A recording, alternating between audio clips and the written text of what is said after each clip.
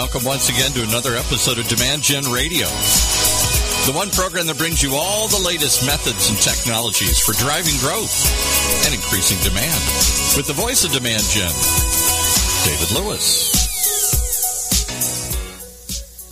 Well, thank you, Paul, very much for the introduction, and welcome everybody to this episode of Demand Gen Radio. In the episodes leading up to this, I talked about the key principles of lead management, and one of the principles I shared was the demand funnel, and that's the focus of today's episode. Every marketer has heard, unfortunately, at some point in their career that all their leads suck. At least I know I've heard that. I've actually heard it a few times, but one important experience that I remember was back at a company where we had just launched a bunch of campaigns, and we were offering for the very first time a free trial of our product. And we launched this campaign and had a tremendous response. And when I say tremendous response, for us that meant tens of thousands of people in the very first weeks signing up for the free trial. And I distinctly remember going over to our head of sales and saying to him, just grinning from ear to ear, "Hey, Joe, what do you think? I mean, can you believe the campaigns? We are generating so many leads. It's awesome, right?" And he looks at me and he says, "Dave, I hate to break the news to you, but I'm talking to sales, and you know what? Those leads suck." And I was just stunned. Like, I could not believe that was the response, when really I felt like a hero and was walking over there and excited to share the results that I was watching and experiencing. And yet it was very different for sales. So why was that happening in this case? Well, for one thing, we were casting a very wide net. We had gotten databases and generated lists, very targeted lists of companies and individuals within the mortgage industry that we wanted to get the free trial of our product in front of. And there was a tremendous response. And the response came from many different personas. There were buyers, there were influencers, and there were users. These were broker owners, so the heads of a mortgage corporations.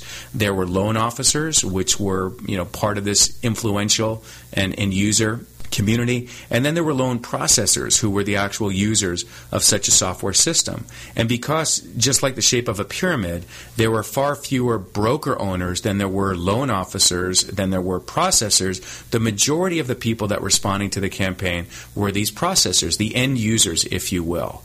So when sales is seeing all these leads and the titles of these people coming in, they weren't questioning the accounts. These were actually target accounts for us, but they were a bit frustrated that the bulk of the people responding were these processors. And so I circled back with Joe and I said, "Hey, Joe, I got an idea. It seems like when we talk about leads, there's this visceral reaction by sales. So why don't we come up with a common definition, and let's not call everything a lead?" He thought it was a great idea, and we sat down and changed the language, changed the vocabulary that our team across sales and marketing was using. And that's really what the demand funnel is all about. So if you've gone through that experience, or if you still are going through that experience, I want to encourage you, especially if you have a marketing automation and CRM system, because those are platforms that enable you to do this, that you implement the demand funnel. And like I said in my overview of the 5 principles, this term has many different terms. Like there's the demand funnel, which is what Demand Gen calls it. There's the demand waterfall, which is the term that SiriusDecision uses it. And there's many other terms that have been used out there. But they all essentially mean the same thing. And what is that? So the demand funnel is a language for each stage of demand generation. And I'll run through 6 common stages with you in just a moment. But it's not only a language, it's actually a process model for how to, as I like to call, manufacture demand, the name of my book. It maps out each of the key stages that a prospect goes through from, let's call it, click to close. So why should I do this in the first place? Well, a couple reasons. Number one is changing the vocabulary between sales and marketing reduces that friction from calling everything a lead. But more importantly, by operationalizing the demand funnel, you're going to be a better marketer because you are targeting your marketing efforts to these different stages. other reason is there's now predictability and measurement in the funnel above the opportunity stages. So sales always has to maintain a sales funnel, and they always need to track the number of opportunities they have and the amount of revenue and the predictability around that. So it is your responsibility as a marketing team, especially in marketing operations, to craft a funnel that provides predictability and leading indicators to the inventory or the demand that you're generating before those end up as opportunities. So that's why we create a demand funnel. So what are some examples of stage names that are used? And I'll use the stage names that SiriusDecisions often uses as their starting lexicon. So the top stage, there's many different terms used for the top stage, but the one that Sirius uses is the suspect stage, okay? I like to think of it as the target market, if you will, or the total addressable market. This is the suspect pool. And these are people that you are adding to your database, but they have not responded in any way at all. The easiest way to think about them is if you're acquiring lists or acquiring names, those are suspects. They haven't raised their hand, they haven't responded, and you really don't know much about them other than the data that you collected through your list sourcing initiative. Very top, and you want that as wide as possible, and you're constantly adding more and more suspects. And if you're practicing ABM and other targeting techniques, the better your suspect pool is going to be, but in general, you do want that wide, especially if you're in a company in high growth mode or has lots of revenue to produce across lots of customers. The next stage underneath that is the inquiry stage. And the inquiry stage simply means that your suspects have raised their hand. They have responded to a campaign on some level. Now, if that campaign is for a free trial of your software product, they're probably more targeted. But if that response is to a piece of content that you're putting out there that may or may not relate to your product or service, well, yes, they are an inquiry, but they're actually interested in the content, don't know yet if they are interested in your product or service. So we've got to be careful about getting too excited, as I did, about the number of inquiries that we generate. I'm going to talk about lead scoring in a minute, but one of the things that I want to point out, in fact, there's a whole episode coming up on lead scoring, but the inquiry stage is the stage in which we absolutely have a lead score being assigned to that. Now, for those of you using predictive tools and are sourcing through predictive tools, you may actually have scores for your suspect pool as well. But once that suspect pool enters your marketing automation system and you're campaigning to them, they would get scored if they respond, and an inquiry is essentially a low-scoring lead. It's a responder, but it's not necessarily qualified. And that's the next stage, is the marketing qualified lead. So the marketing qualified lead, the difference between that and an inquiry is this responder has now met the criteria established between sales and marketing for the minimum qualification criteria. They both fit from an explicit perspective, meaning that they fit as a potential buyer of your product based on firmographic information and likely some persona information, but they also are engaging. So their interest score or engagement score is also at a level where those two meet and therefore high enough. And so the system, that being your marketing automation system, changes the status of an inquiry to an MQL. They have been qualified by marketing, they're a marketing qualified lead and ready to be handed off to sales. The next stage below MQL is the SAL, the sales accepted lead. And if you can visualize as you're listening to this podcast that the MQL is like a baton and the baton is being passed to sales, then the sales accepted lead is when the baton has been accepted by sales. The next stage below that is a sales qualified lead, and I'll put in air quotes, or opportunity. And the difference between an SAL and an SQL is that now an opportunity is being created inside of your CRM. So your customer relationship management system, which if it's Salesforce, which I think a lot of you have, sales has now created an opportunity, and that sales accepted lead is now a sales qualified lead. And there's a big jump in status between those two, right? Big difference, just like there was between your inquiry and MQL. And then the last stage is customer. and we all know what a customer is. So those 6 stages: suspect, inquiry, MQL, SAL, SQL, and customer. And if it feels like a little acronym soup, it's not meant to be so. The big takeaway is to define each one of those stages between sales and marketing, much like a manufacturing plant. Your raw materials are your suspects, and your finished goods are your customers, and there are stages in the process in between.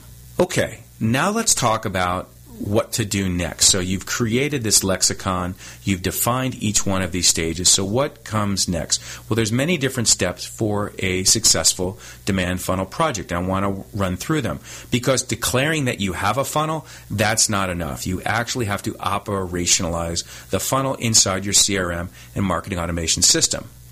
So let's go through those 6 steps. Step number 1 is you've got to define the roles and responsibilities across sales and marketing for each of those stages. And I think it's pretty clear, obviously, that the suspect pool and the inquiry pool, well, those stages are probably owned by marketing, unless you have a lead development team or a group that is targeting suspects and inquiries. And it is possible, actually, that those functions are within marketing as well.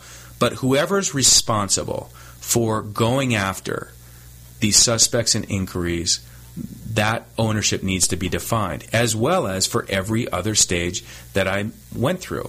And not only you need to define that that is the role and responsibility, but you want to further define what the SLA is, the service level agreement is, at each one of these stages. I described to you the baton passing. So when a sales accept lead is taken by sales, well, what is involved? What's the SLA? How fast do they respond to an MQL? How many touches and the type of touches? That's what it means to have blueprinted out these service level agreements. All right, I'm going to continue with the additional steps, but I want to take a very quick break. We'll be right back after this. Have you ever felt that you're not getting the most out of your marketing automation system? Well, you're not alone. But there is an answer. An award-winning agency called Demand Gen that can not only get your team out of batch and blast mode, but turn your team into high-performance marketers that drive more revenue and have the kind of results you're looking for. They also have a marketing dashboard to show it. Experts in Marketo, Eloqua, Salesforce, and dozens of other top marketing technology, the folks at Demand Gen have helped hundreds of the top marketing teams around the country, and they can do the same for you. So stop feeling stressed. Check out their services at demandgen.com, just like it sounds, demandgen.com. And while you're there, be sure and visit their resource section, which is chock full of videos, free templates, and downloadable guides, all of which will help you be a better marketer. If you need a team that'll get you to the next level, there's one waiting. They're just a click away. demandgen.com. Have you ever wondered if there's a great book on modern marketing? Well, there is, and it's called Manufacturing Demand. It's written by modern marketing guru David Lewis. It's the #1 book on lead generation, and guess what? It's yours for free today as a Demand Gen radio listener. In the book, David teaches you how to create your demand factory, how to align sales and marketing, how to set up your demand funnel, and he provides you blueprints of the best practices for lead scoring, lead nurturing, and marketing analytics. Plus, the book Manufacturing Demand gives you plenty of actionable tips and recommendations, as well as real-world case studies for how leading companies like yours are achieving tremendous results applying these principles. As a Demand Gen radio listener, you can download a free copy today, manufacturingdemand.com/VIP.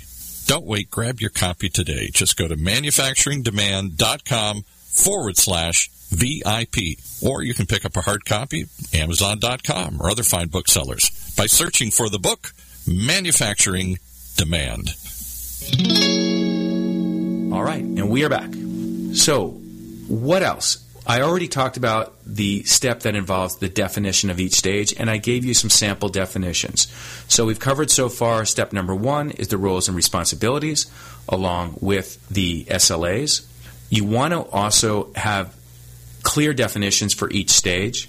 The other step is to make sure that you have stage names inside and outside the funnel. And what I've been doing is sharing with you stage names that represent inside the funnel stages. But if you think about it, there is recycling and there is a disqualification stage that also should be defined. We'll cover more of that in just a moment. Continuing on with the steps, you want to create a blueprint for how to operationalize the funnel. And when my consulting team and services team works with our clients and walks them through these 6 steps, we hand back a document that details out the roles and responsibilities. It details the SLAs, definitions for every stage name, but it also blueprints how the funnel operates, how each one of these stages are activated and moved so that when we go to implement it in the marketing automation and CRM system, which is the next step, there's literally a document that blueprints how it works. Super important. The last step is that your demand funnel has measurement and forecastability to it. Okay, why are we doing this in the first place? Well, we talked about some of the benefits from it before, but I also want to add in that by having a demand funnel, now marketing has an inventory management system for the demand that they're generating. And, in that system, you can measure things like volume and velocity. You also have predictability now, right? If the company is dependent on sales and marketing for growth, and they already know sales is pipeline and the predictability around that, how much revenue each rep has when it's forecasted to close, that's always been the responsibility of sales. Now marketing has a funnel, a shared funnel, extended funnel, if you will, and now we in marketing have measurement criteria for the inventory levels of each stage and the velocity and the movement there within. So very empowering capability of marketing now to show leading indicators and the volume and velocity of pipe. And that puts marketing even more in the position of being able to show their contribution to revenue.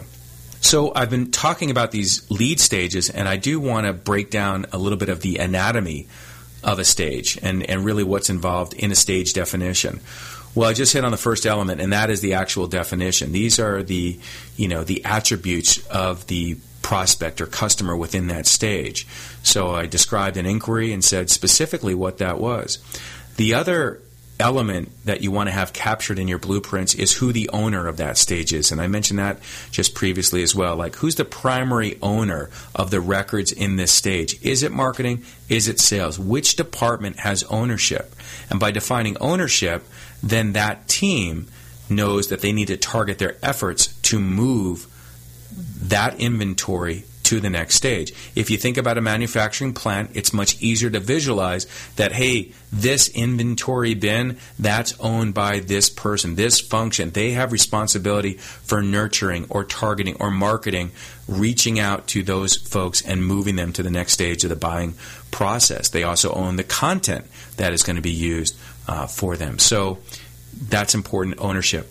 Statusing, right? The disposition of a customer within this stage. What's the lead status? And you must, in your marketing automation and CRM system, create a field that has the status values for each of these stages. And if they're out of funnel stages like recycled, then you also probably want to have a feel for the reason it's been recycled. And some of those reasons are very valuable because if you're tying nurturing, which I'll also cover in another episode of Demand Gen Radio, if you're tying nurturing to certain stages, then having the reason that it was recycled provides a lot of value in what nurture it can go into. You also, in your stage definitions, want to document what the exit criteria is, which is basically the rule that is used to determine whether that customer or lead, I'll use generically, has met the qualification to enter the next stage. So the example I gave before is that the difference between an inquiry and an MQL is a lead score. So the exit criteria, if you will, whether an inquiry moves to an MQL is based on the lead score, right? So we're really documenting and blueprinting out how something moves from one stage to another. For example, the exit criteria of an MQL to recycled would come from a sales rep, right? If the sales rep accepts the lead, it moves to sales accepted. And if it moves to recycled, it's because it's been manually often statused that way by sales. Now, some of our clients implement recycling rules and systems so that if a lead is untouched for a certain period of time or decays and is not adopted by the owner, then it is recycled automatically using recycle programs. And so it's very important to determine the exit criteria because that helps determine how something can move from one stage to another, whether it's manual, automated, and which department. I already talked about SLAs, but that is part of the anatomy of a stage definition, which is what is the policy or procedure for managing response times from the handoff of these various stages. We've got to have that documented out. And then the last, if it's applicable, is an expiration rule. And I kind of touched on that in the exit criteria, but you may want to call out specifically an expiration rule, which is, allowing the business to remove a prospect from a given stage because there's been no engagement, either by the owner or a lack of further engagement by that prospect or customer. And I keep saying prospect or customer because a lot of these concepts, when we talk about a demand funnel, is associated with the upper funnel, with net new business. But there really is no reason that you can't have a funnel for your lower funnel as well, a demand funnel for the lower funnel, which is customer adoption. All right? So those are some of the anatomy elements of your stages, and you want to make sure that you blueprint that out as well. I mentioned the recycle and DQ stages, and those are often overlooked stages, meaning that companies that are implementing some type of funnel forget about those stages, and they're really critical. Why are they so critical? Well, because if you think about manufacturing a finished good, like a real finished good, you put in your raw materials, and then the raw materials get manufactured into the finished good, and only the part that's cut off, like if you're making boxes and you're cutting the boxes, there's a bunch of scrap that is created during the manufacturing process. It's a very small percentage. If you're trimming rock, granite, whatever you're manufacturing, there's going to be waste, and it's a small percentage. The exact opposite is true when you are manufacturing customers, right? If you are generating demand at the top of the funnel, a very small percentage actually becomes closed won. And that's why it's so critical to have out-of-funnel stages like recycling or disqualification, because so much is going to go into those stages. And so working with sales to teach them in the CRM how to disposition something as recycled or disqualified is absolutely critical. So, a bunch of different in-funnel stages, out-of-funnel stages, and a really strong set of documentation to blueprint all this out. I want to come back to some of the impact points of the funnel, because the power of the funnel, as I said, comes from serving as a process model, but it also comes as a system for lead management and an inventory system, and it provides all that measurement and predictability. Think about this. Picture your systems being properly created with each of these stages. Think about creating filters or segments in your database or reporting that tells you how much inventory, how many records you have in each stage. Think about the power of that in your marketing database, not having to have everything be considered either a customer or non-customer or a lead or not a lead, but actually dicing up your database into these different stages and being able to measure the inventory level. So the volume in each stage is an absolute critical measurement and really very powerful numeric for you so that you can see. If you are trying to get X number of customers, wouldn't you need Y number of MQLs? And once you start knowing what the conversion rates are, think about the power that your sales and marketing team has in terms of the predictability of revenue. One of the other measurements that you get from having a demand funnel operationalized is you're going to learn velocity. How fast does something move from one stage to another? And sales teams often map out and blueprint what the days sales outstanding and what the sales process is. Marketing should have the same type of rigor in determining how things should move for stages, and that's when it might give you insight to adding an SDR team or adding more nurture programs to try and accelerate the movement from inquiry to MQL to SAL, and how long things stay as MQLs before they're picked up by sales. And then last is predictability. We've been working very closely with Salesforce and some of their new predictability technology, and we have a whole host of predictive partners that we work with, and it's amazing to see the amount of precision these days that is coming out in terms of predictability.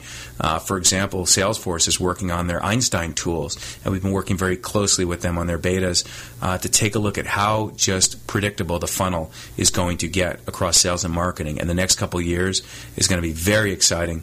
But you've got to have this stuff in place or those tools don't work. You won't have them available to you. You've got to operationalize a funnel. You've got to be really good about opportunity tracking. All right, before we conclude this episode, I just want to touch on the implementation. I talked a little bit about that you need to implement this in your MA and CRM system. But I got to tell you, most organizations have never done this before. And depending which marketing automation system you have, that may be more or less easy. So choose wisely when you get your marketing automation system. If you have one of the leading ones, I have no doubt that you can implement this model because we've done it hundreds of times. But you've got to really blueprint out, like I said, and then have the know-how, have the expertise to implement these fields and the algorithms and all the systems. And we're going to get to lead scoring in an upcoming episode because lead scoring plays a critical role in moving things from stage to stage, as does nurturing. That is why we'll cover that. That's going to conclude us for this episode. If you want to learn more about the demand funnel, definitely go search Google for demand funnel or visit demandgen.com and read some of the content that we have that's free for you and downloadable. You can also always download a copy of my book and dig into Chapter 4. And if you want to get a soft copy, just go to manufacturingdemand.com. Well, that's going to conclude this episode of Demand Gen Radio. Thank you, everybody, for tuning in. Don't forget to tell your colleagues and other people about the channel so they can get educated along with you. Thanks, and have a great day.